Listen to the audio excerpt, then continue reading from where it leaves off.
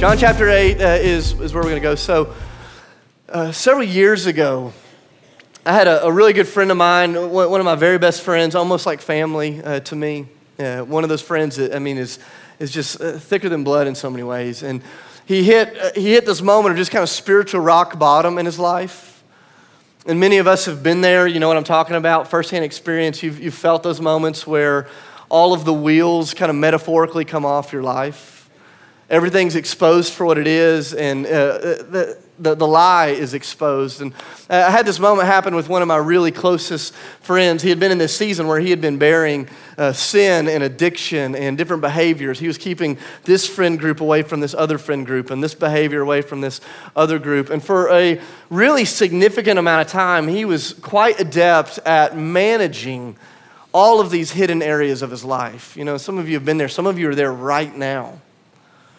And he was hiding everything and kind of pushing it down. And then there was the moment that we all experience at some point or another where all of it comes to the surface. Where he kind of crashed and all of the stuff that he had been involved in for so long just came up to the surface of his life. And I remember the night that it happened, I just happened to be one of his first friends that was kind of on the scene. And I remember sitting there and he was just like weeping. And he was telling me about all the stuff that he had been involved in. Quite honestly, I had no clue any of it was going on. We'd been friends for decades, and I thought, I had no clue you're wrestling with this stuff. And all this stuff was just kind of unfolding in his life, and he's sharing it. As he's pouring his heart out to me, I'm literally just kind of praying in the moment. Maybe some of you have been there. I'm like, God, would you please just use me? Like, would you use me? Would you give me the right words? Would you give me the right posture? Would you give me the right action? Lord, would you let me do something in such a way that he would know that he's loved by you and that he's loved by me and that he has a place in God's family? And have you ever been there before, like where you're just like pleading, like, God, use me? And the truth is, I had no clue what I needed to say. And I had no clue what I needed to do, but I knew that I wanted God to use my life in that moment for my buddy to come back into the family of God. And I blew it. Absolutely blew it. It's one of those moments where I said things that I wish I could take back. And I didn't say things that I wish I would have said. That I did things that I wish I wouldn't have done. And I didn't do things that I wish so badly I would have done. And in that moment, I validated the hunch that my friend always had about people like me. And that is that people like me can't be trusted when it all hits the bottom. And he's used that moment over the last several years as an excuse to keep running from the Lord and to keep running from friends. And I've been like, God, would you please just give me a do-over? Have you ever been in one of those moments before where you're like sitting face to face with somebody you love, like you love them so badly it hurts? And you know that they're at this critical moment in their journey and that God has placed you there and that you have an opportunity to like really point them to the grace and the truth and the beauty of Jesus. And have you ever blown a moment like that? Oh man, it's the worst. It's the worst. And if you're anything like me, sometimes my own failure makes me gun shy or trigger shy when I find myself in another setting where the wheels are coming off in a person's life and I go, man, I remember what happened last time I spoke up, or I remember what happened last time I didn't speak up. And if we're not careful, we end up being just kind of spiritual bystanders in the spiritual car crashes of people's lives. But man, we were made for so much more than that. I believe that the Lord has put us here. That he's put you here, that he's put our church family here for those moments in people's lives all around us where the wheels begin to come off. And the truth is, so many times we don't know what to say and we don't know how to say it. We don't know if they need more grace or if they need more truth. We don't know if they need a little bit of kind of hard love or if they just need a soft presence. But the truth is, what they need is what it is that God is doing in you for the sake of those that are around you. I go, so what does it look like? And this is what I want us to explore this morning. Despite all of our failures, like what does it look like to be the kind of people whose very presence becomes great news to people that are in a bad moment? What does it look like for your life to become great news for a person when they find themselves in a bad moment? And I believe if we want to be this kind of family, we have to learn how to walk in the beauty and the reality of the grace of God and the truth of who he is. You know, one of my favorite descriptions of Jesus comes out of John chapter 1, verse 14, where it says that Jesus in himself was the fullness of grace and truth, that he was overflowing with God's kindness, and that he was the perfect picture of God's truth. You realize that in Jesus, there was no competition between grace or truth. Jesus wasn't going, hey, should I be nice here or should I be truthful here? Should I be loving here or should I be truthful here? Jesus knew that those were not competing values in the kingdom of God. You know, our culture tries to convince us that you have to choose one or the other. You either have to be loving or truthful, gracious or truthful, but Jesus is going to say, no, listen, in order to be loving, you have to be both gracious and truthful. That grace without truth is not love, and truth without grace is not love. That if we want to be like Christ, if we want to become great news to our friends when they find themselves in broken moments, we have to be people who are walking in the grace and truth of Jesus. But man, have you ever noticed just how tricky that is to do? And I love this story that unfolds in John chapter 8 that I want us to look at for just a few minutes this morning. It's one of my favorite moments in the life of Jesus, where he finds himself face to face with somebody who's come to their spiritual rock bottom. And I just want you to recognize, I just want you to notice the way that he walks with such a high level of grace and such a high level of truth. And he does it for the purpose of redeeming life. Let's start in verse 2. I'll give you some context as we get into the passage to help you understand it. John chapter 8, verse 2, it says, at dawn in the morning, Jesus appeared again in the temple courts, where all the people gathered around him, and he sat down to teach them. And so I want you to imagine the scene. Jesus, he's there in Jerusalem. He showed up. It's there in the morning. He's at the temple courts. He's teaching people the word of God. And if you don't know the backstory to this, it just sounds like, okay, cool, this is what Jesus is always doing. He's always somewhere, always teaching someone. And it just seems like a normal moment. But if you don't understand the context, you miss the richness of what's unfolding here.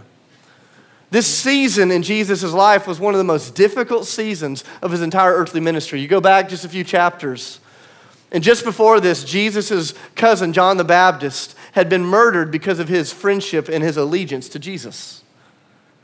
Jesus is devastated by that moment and wants to get away, and as he's trying to get away to just rest with the Lord and to rest with his disciples, it says that the crowds show up and they start begging Jesus to feed them.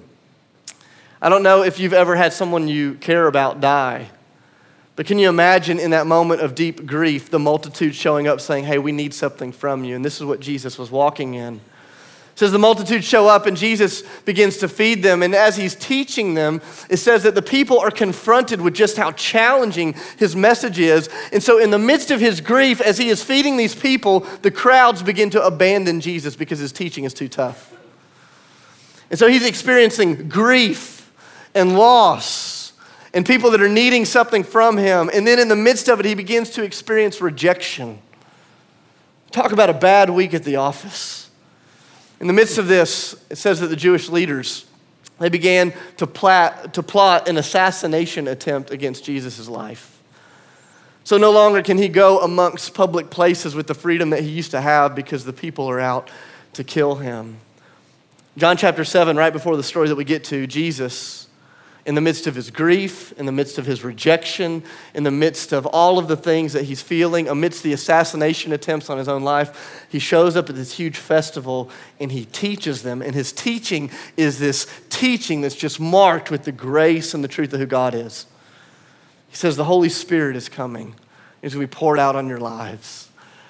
And it says that the religious leaders were just up in arms over Jesus' teaching. The people were absolutely divided. They didn't know what to do with Jesus' teaching. And so you get to John chapter 8, verse 1, and Jesus goes away. He spends the night praying at the Mount of Olives. And then the next morning, he walks right back into the crowd, right back into the chaos, right back into the consumers, into the place of grief, into the place where people were looking to assassinate him, and he sits down to do what he always does, and it's to care for people like you and I.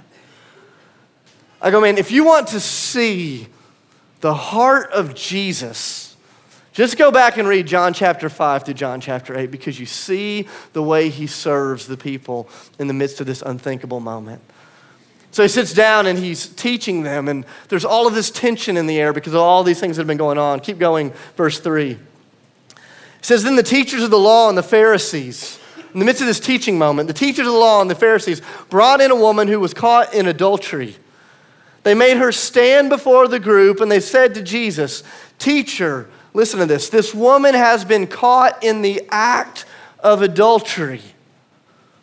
Now, sometimes we read this and it's just so safe, it's so black and white, it's just words on a story from a long time ago, but I want you to imagine the scene as it unfolds. Just imagine what it would have been like to have been this woman for a minute. Here she is in this moment of deep shame. Maybe the shame hasn't caught up with her yet, but it's about to. This woman is betraying her husband, she's betraying her marital vows, she's having sex with someone that she's not married to. And I'm not trying to be crass for a moment, but I just want you to think about the vulnerability that happens in the moment of sex. I mean, here she is, not just in a vulnerable moment, but in a vulnerable moment that is buried under the weight of shame and sin. And as she is in that moment, the door is kicked open and somebody busts in on her. I don't want to get too graphic here, but I just want you to put yourself in her shoes and just to imagine the weight of being caught in a moment like this. But it's not just that she's caught. It's that she's caught by her pastors, by the priest. I mean, can you imagine me busting into your house in a moment like that? I mean, just put yourself there, and I'm like, boom! Welcome to Ethos! And you're like, ah! Think about it. It's horrible. The worship band comes in right behind me. I mean, it's a terrible moment. They drag this woman out into this scene where Jesus is teaching. I mean, we've been in this room many times where people have interrupted a service and it's been awkward. But can you imagine this service being interrupted by a naked woman in a group of shouting pastors from another church? Hey, Dave, here she is. She's a part of your church. We just caught her in the act of adultery. What do you say about this? And everyone's looking at her. What a terrible moment. Can you imagine what it would have been like to have been in the crowd? You're just sitting there going, what is Jesus going to do? What is Jesus going to say? Can you imagine being one of the religious leaders? You just go around the circle. Can you imagine being Jesus? I think about how I feel like when one of my kids catches one of my other kids in something they shouldn't be doing. When one of my other sons comes and says, hey, I caught so-and-so doing this, it never makes me happy when they're delighting in my other child's brokenness. Can you just imagine how heartsick Jesus had to feel in this moment for everyone and for everything? And this is the scene that's unfolding. He's teaching in his moment of grief and compassion and heartbreak. In the middle of it, the very ones that were planning the assassination on his life bring in one of his daughters, one of the people he had created, caught in this horrific moment, and says, what do you have to say about this? Keep going in the story. Verse 5. It said, in the law, Moses commanded us to stone a woman like this. You notice they don't even use her name? The law commands us to stone a woman like this. Now, what do you say? They were using this question as a trap in order to have a basis for accusing Jesus. But Jesus bent down and he started to write on the ground with his finger. So we don't have to guess at the motives of the leaders here. It's not like they were just strolling through Jerusalem and they heard what sounded like a Cinemax movie going on in a house and they strolled in and found someone in the moment of adultery. No, this was a pre-plotted moment. They knew where she was going. They knew what she was doing, and they broke in for such a time as this to trap Jesus. And I want you to notice the type of trap that they try to put Jesus in, because this is the type of trap that our culture will continuously try to put you in. And they say, hey, Jesus, in this moment, when everything hits the fan, will you choose to honor the person or will you choose to honor God's word? Will you choose to honor her dignity or will you choose to honor what the scriptures have said to be right and true? You see what's going on here?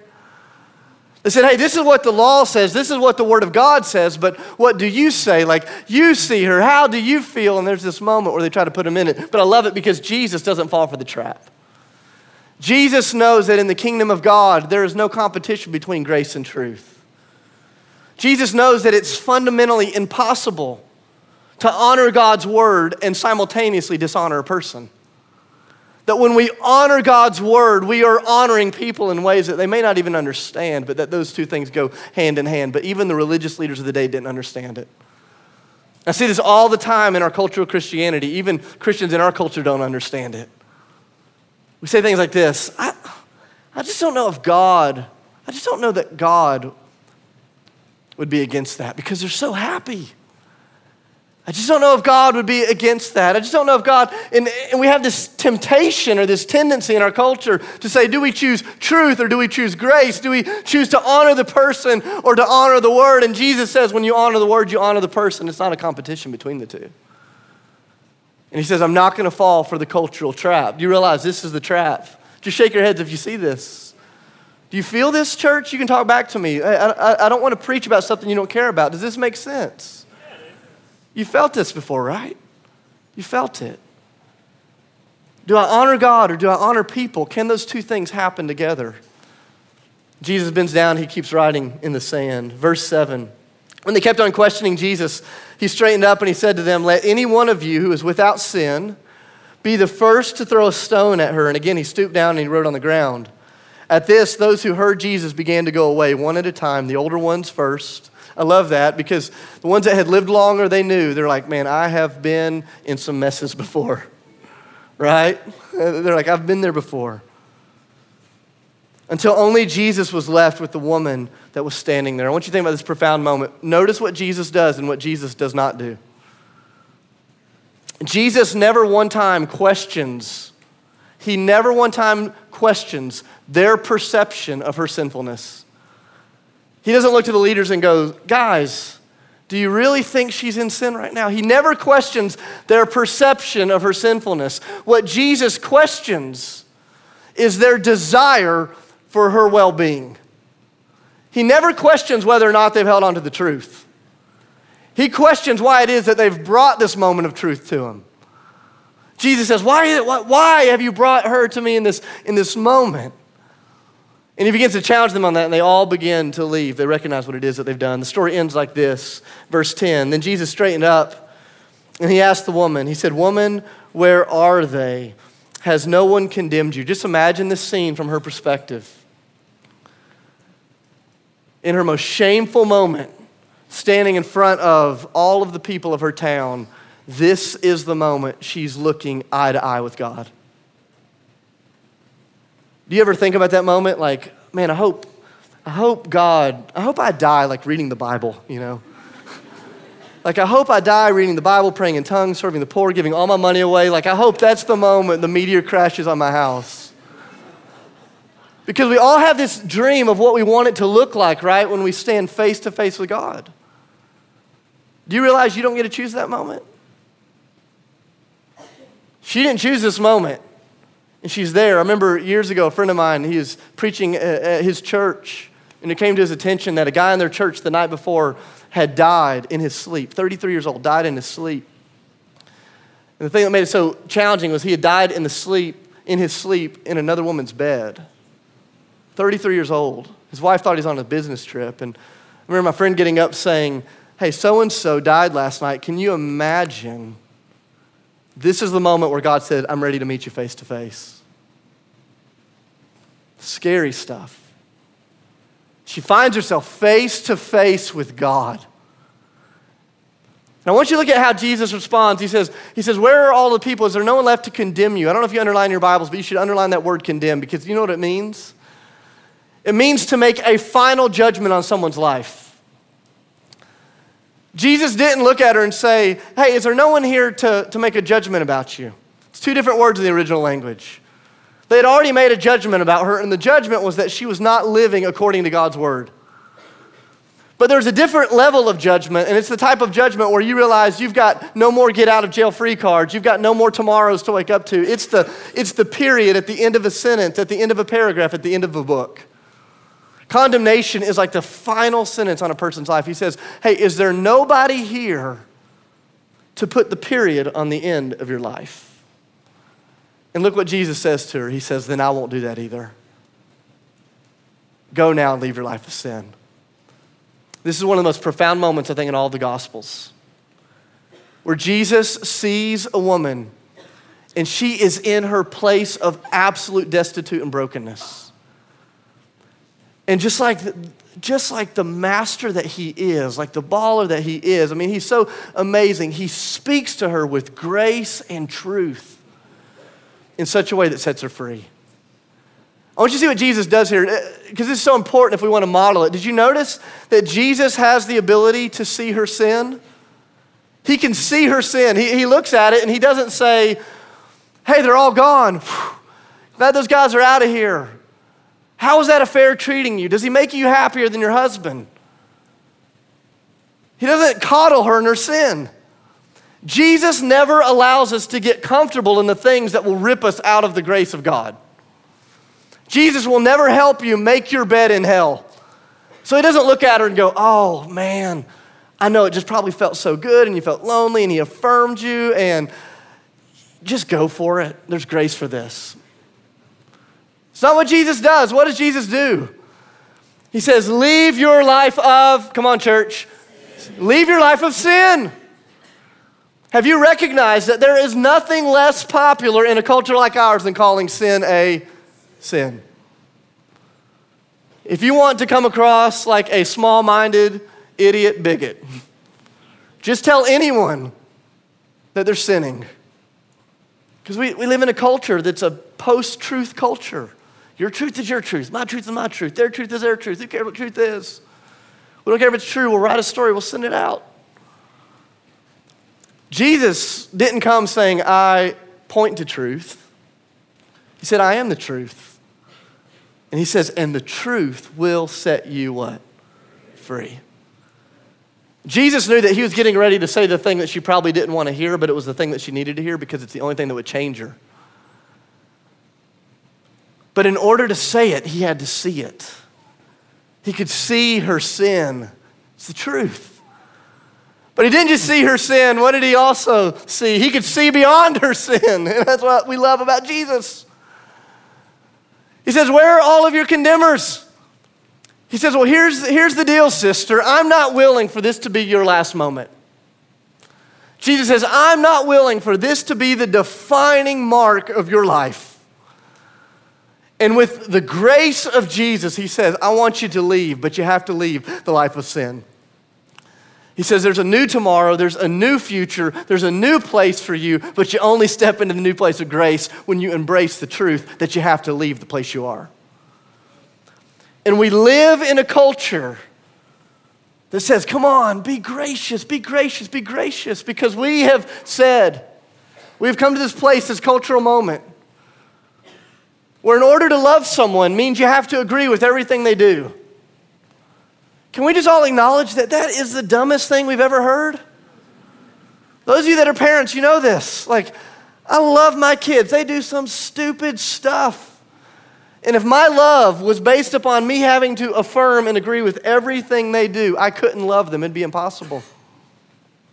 Love is not dependent upon affirmation. Love is not dependent upon acceptance of brokenness and sin. Love says, I'll meet you there with grace and with truth, and I'll call you somewhere more. I love this. Jesus doesn't look at her and say, hey, those guys are so old-fashioned. They don't know what they're talking about. He says, no, come on. There's more for you than this. And the most loving thing Jesus could do was to see her sin and then to see her life beyond that sin and to say, I love you enough to show you both sides. And it's what I was trying to do that night when I was sitting with my friend when he was at rock bottom, and I just blew it.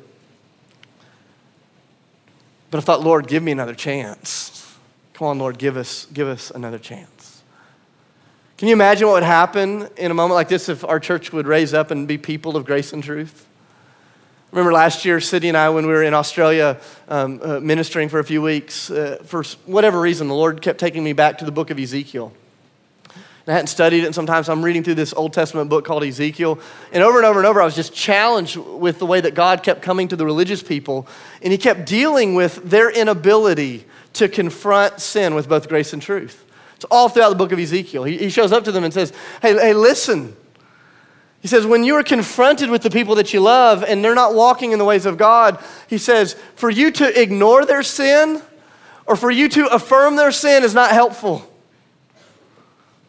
And he goes on and on and on. And there's this moment in Ezekiel 22 that just struck me. I remember where I was sitting on the floor at 4 a.m.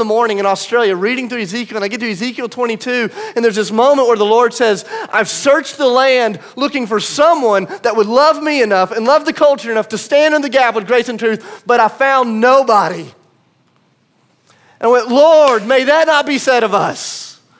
May that not be said of you. May that not be said of me. May that not be said of our church.